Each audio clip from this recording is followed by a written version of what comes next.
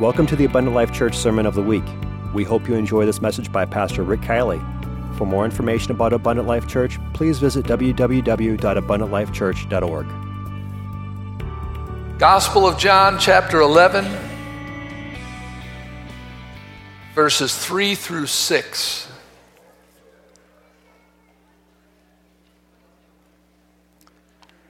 Lord, behold, he whom thou lovest is sick. When Jesus heard that, he said, This sickness is not unto death, but for the glory of God, that the Son of God might be glorified thereby. Now Jesus loved Martha, his sister, and Lazarus. You know, when people get sick, it's really hard to have a lot of faith. And you wonder why Jesus isn't right there doing what you've asked him to do right then. But he's got a good reason.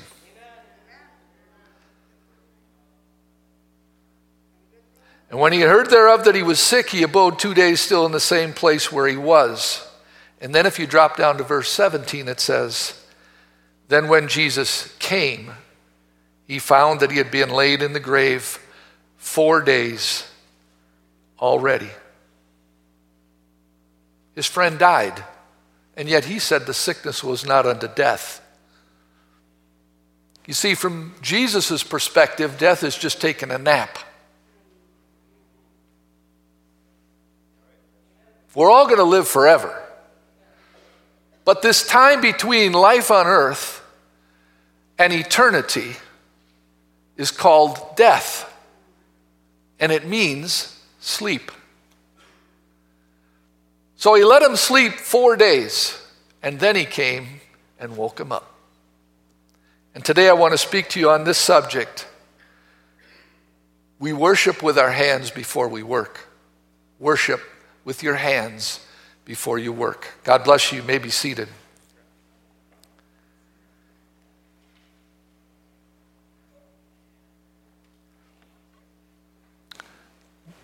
Our bodies are really quite simple, and yet so difficult to understand that even the greatest doctors and the greatest minds of men can't figure it out.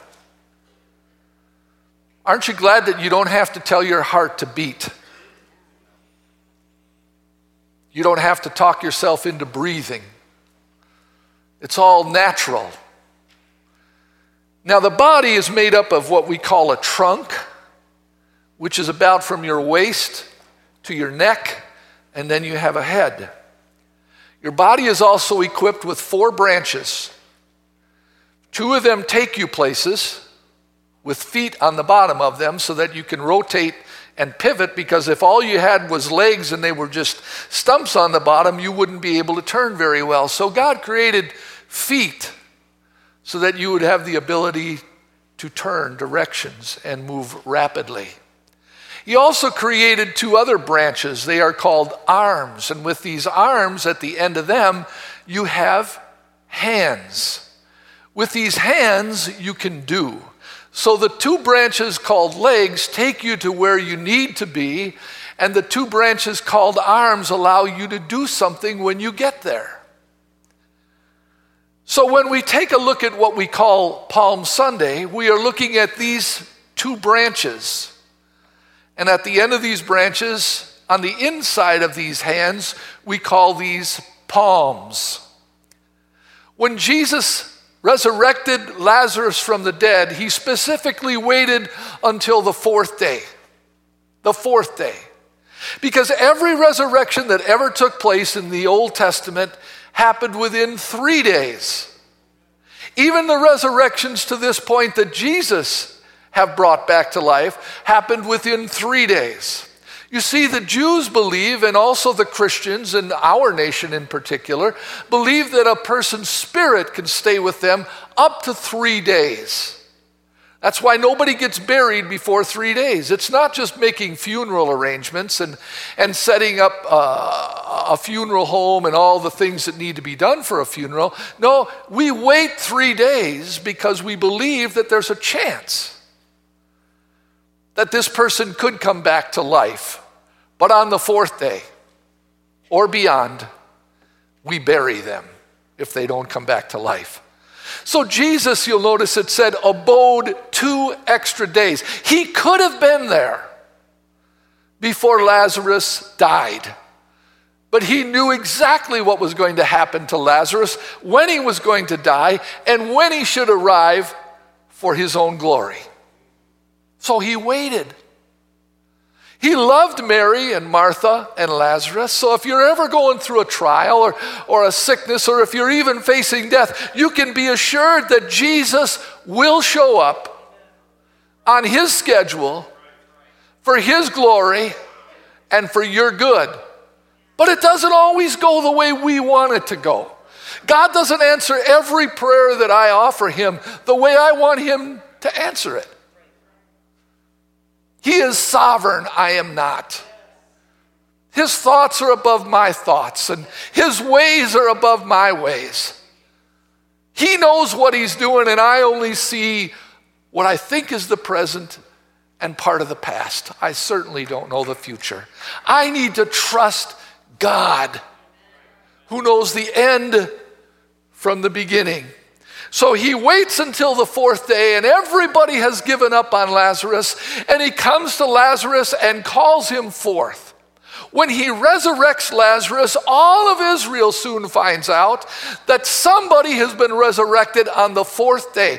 This means that if your mother, your father, your sister, your brother, your friends, your relatives, any of them could now come back to life, if this man just stepped to their graveside and called their name. He has the ability to do this.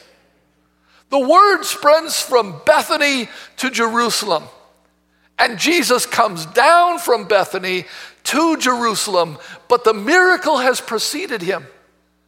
And because of what he has just done, everybody is so excited that they're cutting branches off of trees, palm trees, and they're throwing them in his path, or they're waving them in the air, and they're singing his hosannas, glory to God in the highest. People are taking off their sweaters or their light jackets, and they're throwing them in front of his donkey because they know who he is now. They think they know who he is. And the shout and the cry and the worship and the praise are deafening when he comes into Jerusalem. And the religious leaders who have had a problem with him for over 3 years are disgusted with the fact that he gets the worship and they don't. They are so stuck in the law that they can't see the spirit of the law. Do you know what I'm saying when I say that? The law is a piece of paper and says, this is what you do, and these are the consequences. And the religious leaders said, well, we need to adhere to the law, and we need to make sure that everybody else obeys the law. We will take the highest seat in the synagogues. We will be the ones with great wisdom that will interpret the scripture. We'll enforce the rules. And we want to be the ones that receive praise. But here comes Jesus. He fulfills the law. He not only takes the scripture and says, yes, I know what the scripture said, but let me show you the spirit of the law. The spirit of the law. You want an example? Jesus says, you have heard in old that thou shalt not commit adultery. That's the law. That's the law. You know what the consequences are for the law. But let me share with you the spirit of the law. If you look on a woman to lust, you've committed adultery in your heart. The religious leaders didn't want to hear that.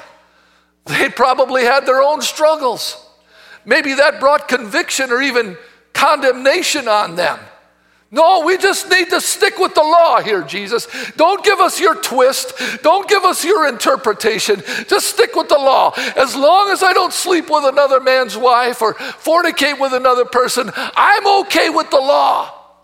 Don't tell me what I can think and how I can feel and what I can do with my eyes. Don't talk about the spirit. Just let us live the letter.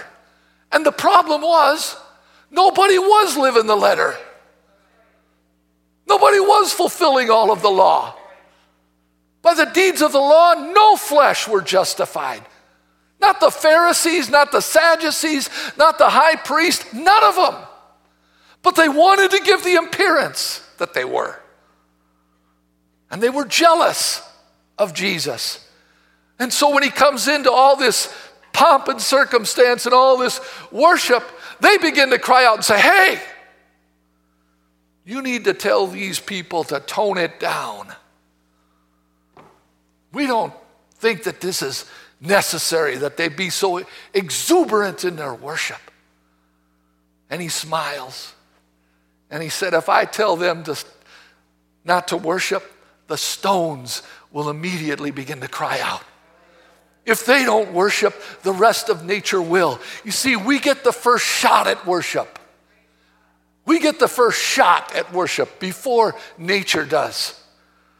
I don't know if you've ever considered this, but the fact that God created trees and the wind that blows through the trees, do you ever see them waving? Do you ever wonder if that's worship? If even nature says, my, what an awesome creator,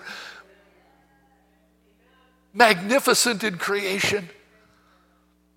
We were born to worship, folks. We were born to worship. And the problem is that most people haven't found the true object of worship. Let me give you a few verses of scripture from David. I could go on here. I have way too much material, and I have learned that I just got to cut some stuff out and emphasize what I believe the Spirit's leading me to do with this message. So let me talk to you from David's perspective and give you just a few verses of scripture. Psalm 47:1. Oh, clap your hands, all ye people, and shout unto God with the voice of triumph. There is no folding of the hands in Scripture, but there is a clapping of the hands in the Scripture. Psalm 134:2, lift up your hands in the sanctuary and bless the Lord. 1 Timothy 2:8, I would that men would pray everywhere, lifting up holy hands. Lifting up holy hands everywhere. We are not just limited to a sanctuary. You can be out on what a beautiful day we have today. Isn't it a beautiful day? You may go for a walk today just to be alone with God. And you can lift up your hands and thank God for the beautiful day and the great things he's done everywhere, anywhere, but especially in the sanctuary. Especially in the sanctuary. That's why it's so difficult sometimes, because people don't see this letter of the law, worship. They don't catch the spirit of worship. They just don't understand. Take a look here. I want to take you to the woman at the well, John chapter 4 for a minute. John chapter 4. The woman at the well. I'm only going to just pick out just 3 verses here that I want to share with you. He speaks to this woman at the well and he says, you worship, you know not what. We know what we worship, for salvation is of the Jews.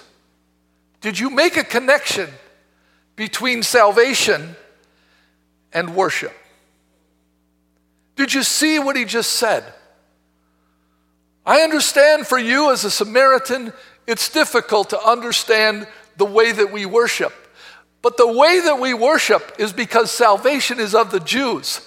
If all you have, if you have no bread, you have no home, if you have no friends, if you have salvation, you can still worship.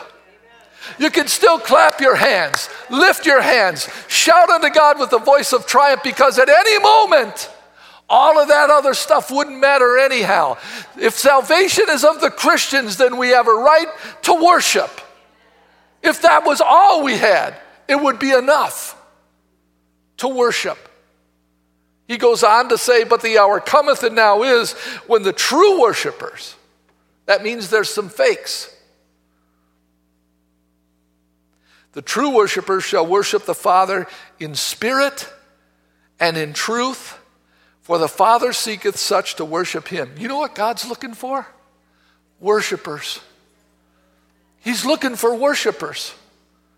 He pays attention to people that love him and glorify, are thankful for what he's done in their lives. He pays attention to those kinds of people. God was looking for you today.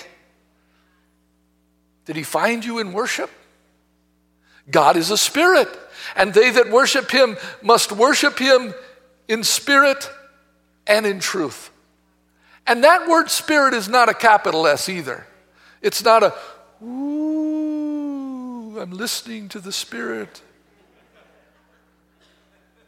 Ooh, what should I do now, Lord? Clap your hands. I'm waiting till you tell me how to worship. No, that spirit is a small s, and it refers to we should be enthusiastic about the way that we worship. We should not be inhibited by other people and what they think about concerning our worship. We should give God the highest praise, not just a mumble, not just a meditation, not just a thought. We should be exuberant in our worship. I remember when I was in high school, we used to have pep rallies. I've been to Lambeau Field, and I've seen people with spirit. Don't let them lead you. We should be leading them. We've got something. The Packers had a lousy season, in my opinion, this year. And look at the money that was spent and the enthusiasm that was spent. If we gave that much to God, where would we be? We'd be filled with the Holy Ghost. We'd have the joy of the Lord as our strength. You see, because everything that happens through worship. It happens through worship. Did you know that a worshiper is the only title that you can keep through eternity? There will be no pastors in eternity. That title is gone. There will be no husbands. There will be no fathers. There will be no sons. There will be no daughters. There will be no politicians. There will be no athletes. It's all over. You're either a worshiper or you're not. You're either a saint or an ain't. It comes down to that. Choose to be a worshiper. Get into a practice service every day. Get into a practice service every day. Learn how to worship in spirit. Not just in truth. Not just in truth. Take a look with me at Genesis chapter 22. 22:2 says, the Lord said, take your son, your only son Isaac, whom thou lovest, and get thee into the land of Moriah, and offer him there for a burnt offering upon one of the mountains which I'll tell thee of. Abraham did not have this only child, the only child, until he was 100 years old. Now his favorite and only son, whom he loves, is 25. He's in the prime of his life. They have a strong relationship and a strong bond. Abraham has taught him everything he knows about God and what God requires. And now God says, I want the thing that you love most. So Abraham rose up early in the morning. He saddled his donkey. He took 2 of his young men with him. He took Isaac his son and clave the wood for the burnt offering. He rose up and went unto the place which God told him of. Then on the 3rd day, Abraham lifted up his eyes and saw the place afar off. 3 days. And Abraham said unto the young men, abide ye here with the donkey, and I and the lad will go yonder and worship and come again to you. What did you see there when I just read that last verse? He didn't ask him to come and offer up a worship service. He wanted a sacrifice. Abraham knows that you can't worship without sacrifice. You came here today to the house of the Lord. That was a sacrifice. Other people may not have made it. They're the ones that missed out. You made a sacrifice. But when you came here and you began to worship, that was a sacrifice. When you come to an altar today, the Bible says the sacrifices of God are a broken spirit and a contrite heart, O Lord, you won't despise. But Abraham said to the two guys that were with him, hey, you guys, this is as far as you go. You can't go any further. There needs to be a time when you separate yourself from the people that are around you and you go yonder. You're not with the group anymore. Is anybody preaching with me today? You're not with the congregation anymore. This is something that's personal. It's worship. It's offered unto God. So you guys can only go this far. I want you to know that I believe the Lord wants this congregation to go to a new dimension in worship, farther than we've ever gone before. Where we can get so lost in God that we don't know what time it is and we don't care. We're just going to worship God until God dismisses us. Until God says, okay, thank you, you can leave now. We don't need a preacher to tell us, all right, the service is over, now go home. We need the Spirit of God. We need a worshipful attitude that says, I'm going farther than I've ever went before in worship. I don't care what these other people do. You boys, you stay behind. Me and my Father are going to the top of the mountain. We're worshiping. We're worshiping. Isaac trusted God. And he trusted his father Abraham. And if it meant that he would lay on that altar with a 125-year-old man and a knife in his hand, he trusted God. And he trusted his dad. And if he was going to be the sacrifice, he was going to go out worshiping. I've seen, part of my responsibility is being in hospitals. I've seen lots of people die. I don't like it, but I've seen all kinds of people die. I've seen people that are near death screaming out in fear and anger and hatred. It's an ugly, ugly sight. It will make the hair on your neck stand up. You will not be comfortable in that atmosphere. And yet I've seen other people with a smile on their face. It's just like they go to sleep. The Lord is with me. He's given me the grace that I need. This is it. And yea, though I walk through the valley of the shadow of death, I will fear no evil, for you are with me. You're with me. Worshipers can handle that kind of a situation. Let me give you another example. Moses.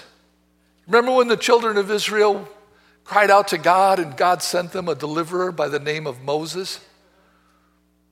And said, Moses, you're going to deliver my people. I'm going to work through you and Aaron. You remember all the plagues that were coming on the Egyptians and how Pharaoh would continue to harden his heart? Finally, he realized he was losing his grip on the Israelites, and so he said, hey, if you need to go, then maybe you need to take off. Go ahead and go. But who's going to go? I want you to see this verse of Scripture. This is Exodus 10 and 9. Who's going to go, Pharaoh asked. And this was Moses' response.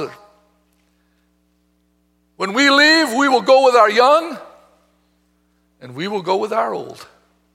We will go with our sons, and we will go with our daughters. We will take our flocks and our herds, and we will go, for we must hold a feast unto the Lord. We're leaving Egypt 3 days' journey away to go and worship God, and we're taking everything and everybody with us. Do not sacrifice your children to the Egyptians. Well, bless God, I'm going to serve God, and you're going to have to make up your own mind. Never give up on your kids. Never quit praying for your kids. Never quit inviting them. Never quit encouraging them. Never quit worshiping before them. Never quit praying before them. I remember when we had our first child, Cheryl. And I remember a specific Sunday where I just happened to be in the pulpit. I might have been leading a worship service or something. And I noticed that my little daughter, Cheryl, probably about this big, standing next to her mama, looking up at mama. And mama's got her hands in the air and she's worshiping. And little Cheryl's looking at her and going like this. Got her hands in the air, singing with her mom. You know, they tend to follow the example of their parents. Instead of that being a negative, why shouldn't it be a positive? Why shouldn't we example our children through our faithfulness to the house of God? For our willingness to come to the altar after every service and get together as a family and pray together. Why shouldn't we show them how we handle difficult situations as a family? Because if you do, when they are old, and I don't know what that means. I don't know if that's 19 or 20 or 40. But I know this, if it's been put in them, if it's been exampled, if they know the importance of worship and prayer and sacrifice and praise, then when the chips are down and they've used up all of their alternative answers, they're going to come back and say, hey, I know the way it is in my Father's house. And the prodigals will come home because they've been exampled. They know what they're supposed to do. They know where their bread is buttered. Never give up on your kids. Be a worshiper. Let me conclude with this. I think I've made my point, so I need to quit because I want there to be a response today to God's word and the cry for worship. The cry for worship. 2 Samuel chapter 6, let's go there. 2 Samuel chapter 6. Here's what's happened. The children of Israel lost the ark. It was taken from them by their enemies. And for a long period of time, there was no ark in Israel. But David found out where it was, and it was brought back to Israel. The presence of God, which had been absent, was returning to Israel. And I want you to see how the king of Israel handled the return of God's presence. Verse 15. So David and all the house of Israel brought up the ark of the Lord with shouting and with the sound of the trumpet. You see that word shouting? When you get older, you don't always like shouting as much. But you better get used to it. For the Lord himself will descend from heaven with a shout. There's going to be shouting on the hills of glory. When you see Jesus, it's not going to be, so good to see you, Jesus. I wish you could turn me down. It's going to be, turn me down just a second. Please. Thank you, Aaron. I really appreciate it. It's going to be, so good to see you, Jesus. I've been waiting for this for a long time. I love you. I appreciate you. I worship you. All that I've been through, it's been worth it all. It's been worth it all. Thank you for being so good to me. Thank you for giving me the best of heaven. Thank you for dying on a cross. It's been worth it all.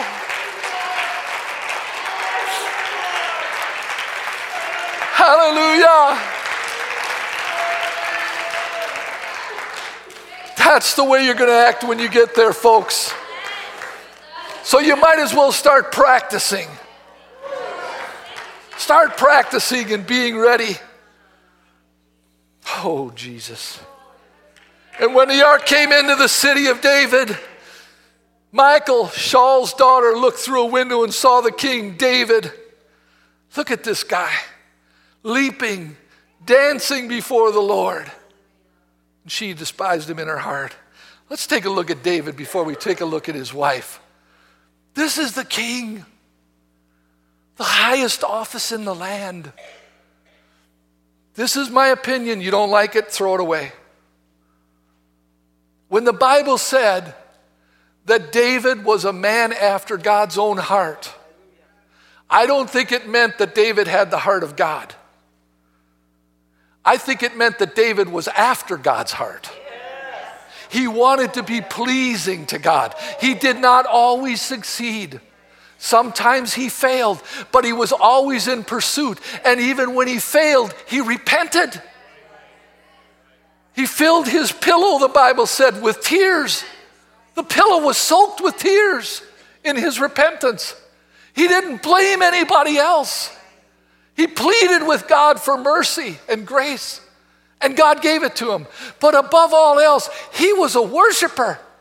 Do you know what the book of Psalms is? It's songs. Songs that he wrote to God. Songs that he led Israel in. He was a worshiper. And he was not inhibited. And he didn't use his royal office and his fancy garments and even his throne. I mean, if he had one, he probably threw it on the ground. He was a worshiper. And he was leaping, and he was dancing, and he was singing, just as we worshiped just for a few seconds earlier. That's the way he handled the presence of God coming back into Israel. His wife, verse 20, David returned to bless his household.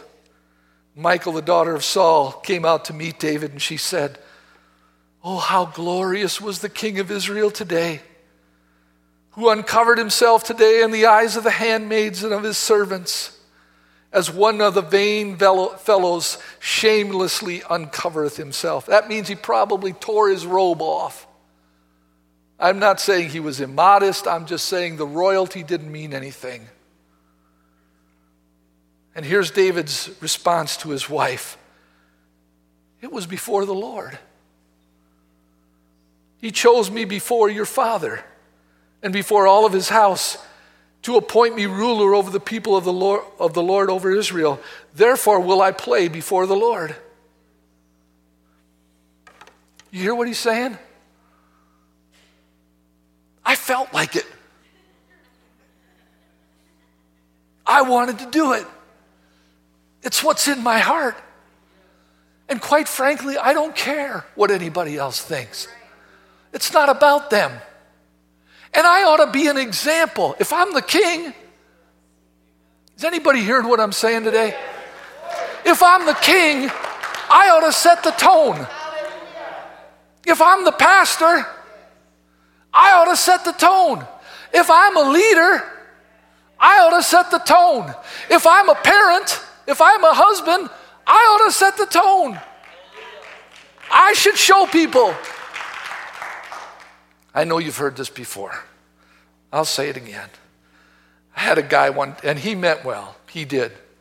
He came up to me, he said, "Hey, pastor, you know how much I love this woman, don't you? I really love this woman." And he said, "I've noticed, pastor, you're pretty affectionate with your wife. Even in church, you're not afraid to go up and give her a big old bear hug and a peck on the cheek." He said, you're pretty dramatical with your wife, even in church. And it was like the Holy Ghost just quickened me. I didn't even have to think about it. It was just there. I said, "Would you like to know why?" He said, "Yeah, tell me why." I said, "Well, first of all, I love my wife. I love my wife, and I don't care what anybody else thinks. And second of all, I want you to know another reason that I am that way. I need to set an example for the rest of the men in this church. This is how you treat somebody that you love, that belongs to you." And thirdly, I want every other woman in this congregation to know that I am very happily married. Very happily married. Don't want to flirt with anybody, give anybody a bad impression. Are you hearing what I'm saying? When your love is that strong, now if that can happen between a husband and a wife, what should happen between the bride and the groom?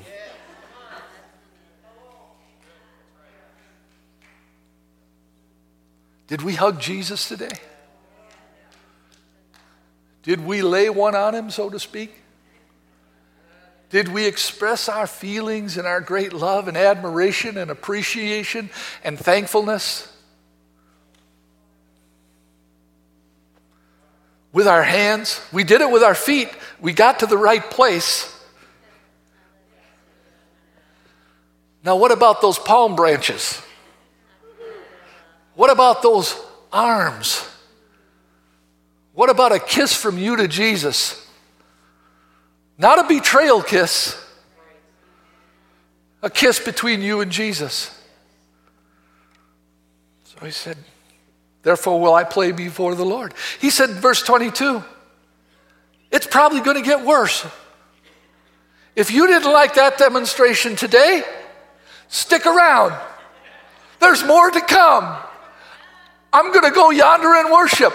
I'm going to get deeper in my praise. I will be more vile than thus, and I will be more, this is the real hard part. I will be base in my own sight. You know why people can't worship? They're not willing to base themselves.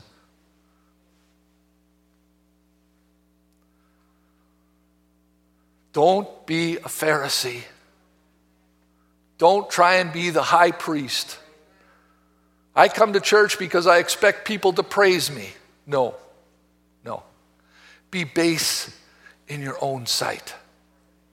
Be base in your own sight. And of the maidservants, which thou hast spoken of them all, I'll be had in honor. Now watch this.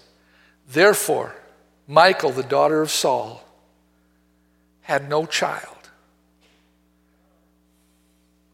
till the day of her death. What does that mean, Brother Kielley? Well, here's what it means. Worshipers reproduce themselves. And non-worshipers remain barren.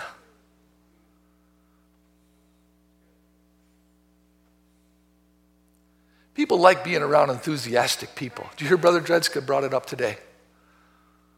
He was so enthusiastic about these cookies. Just had to try them.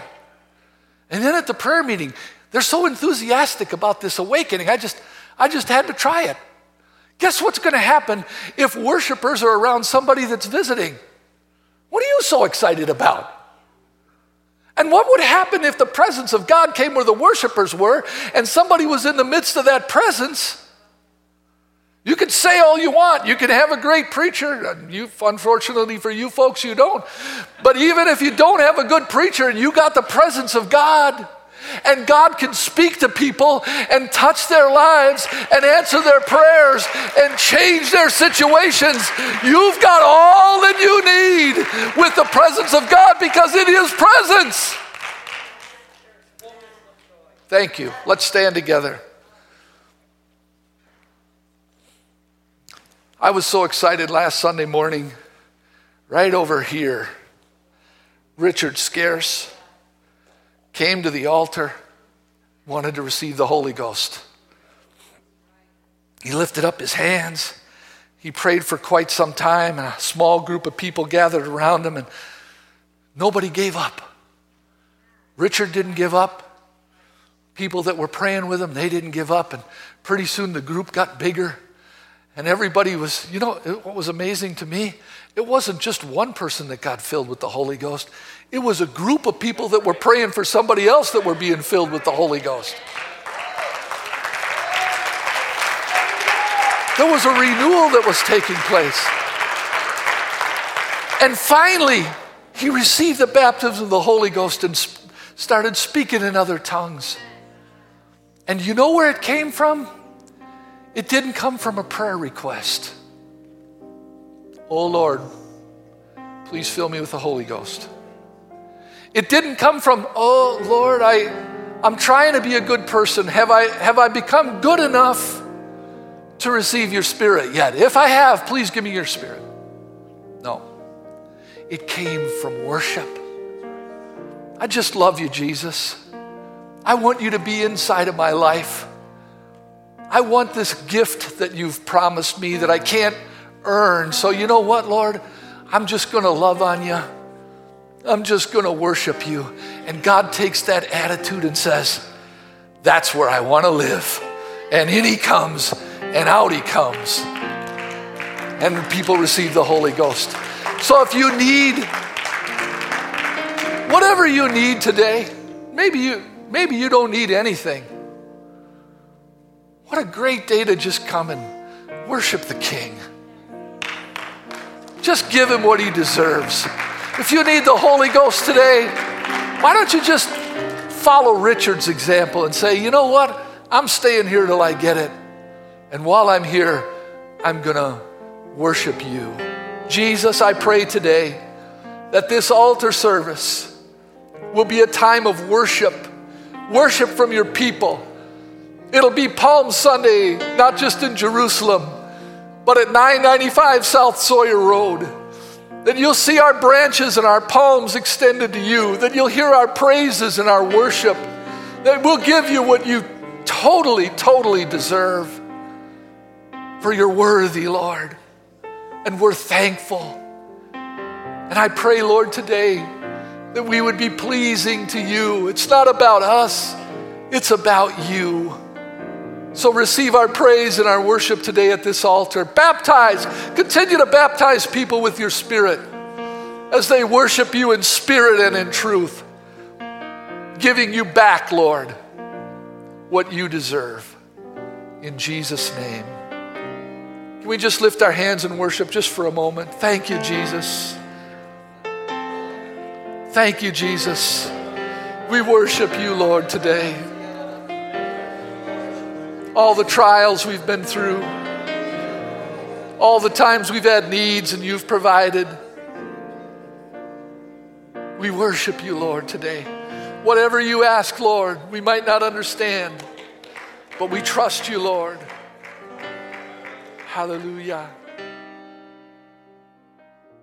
Let's come to the altar and let's just worship God today and let God have his way with us. In Jesus' name. Thank you for listening to this Abundant Life Church podcast. We pray it has strengthened your relationship with God and will continue to be a light unto your pathway to heaven. If you have any questions or comments regarding this podcast, please telephone our ministerial team at 262-965-5177 or email us at info@abundantlifechurch.org.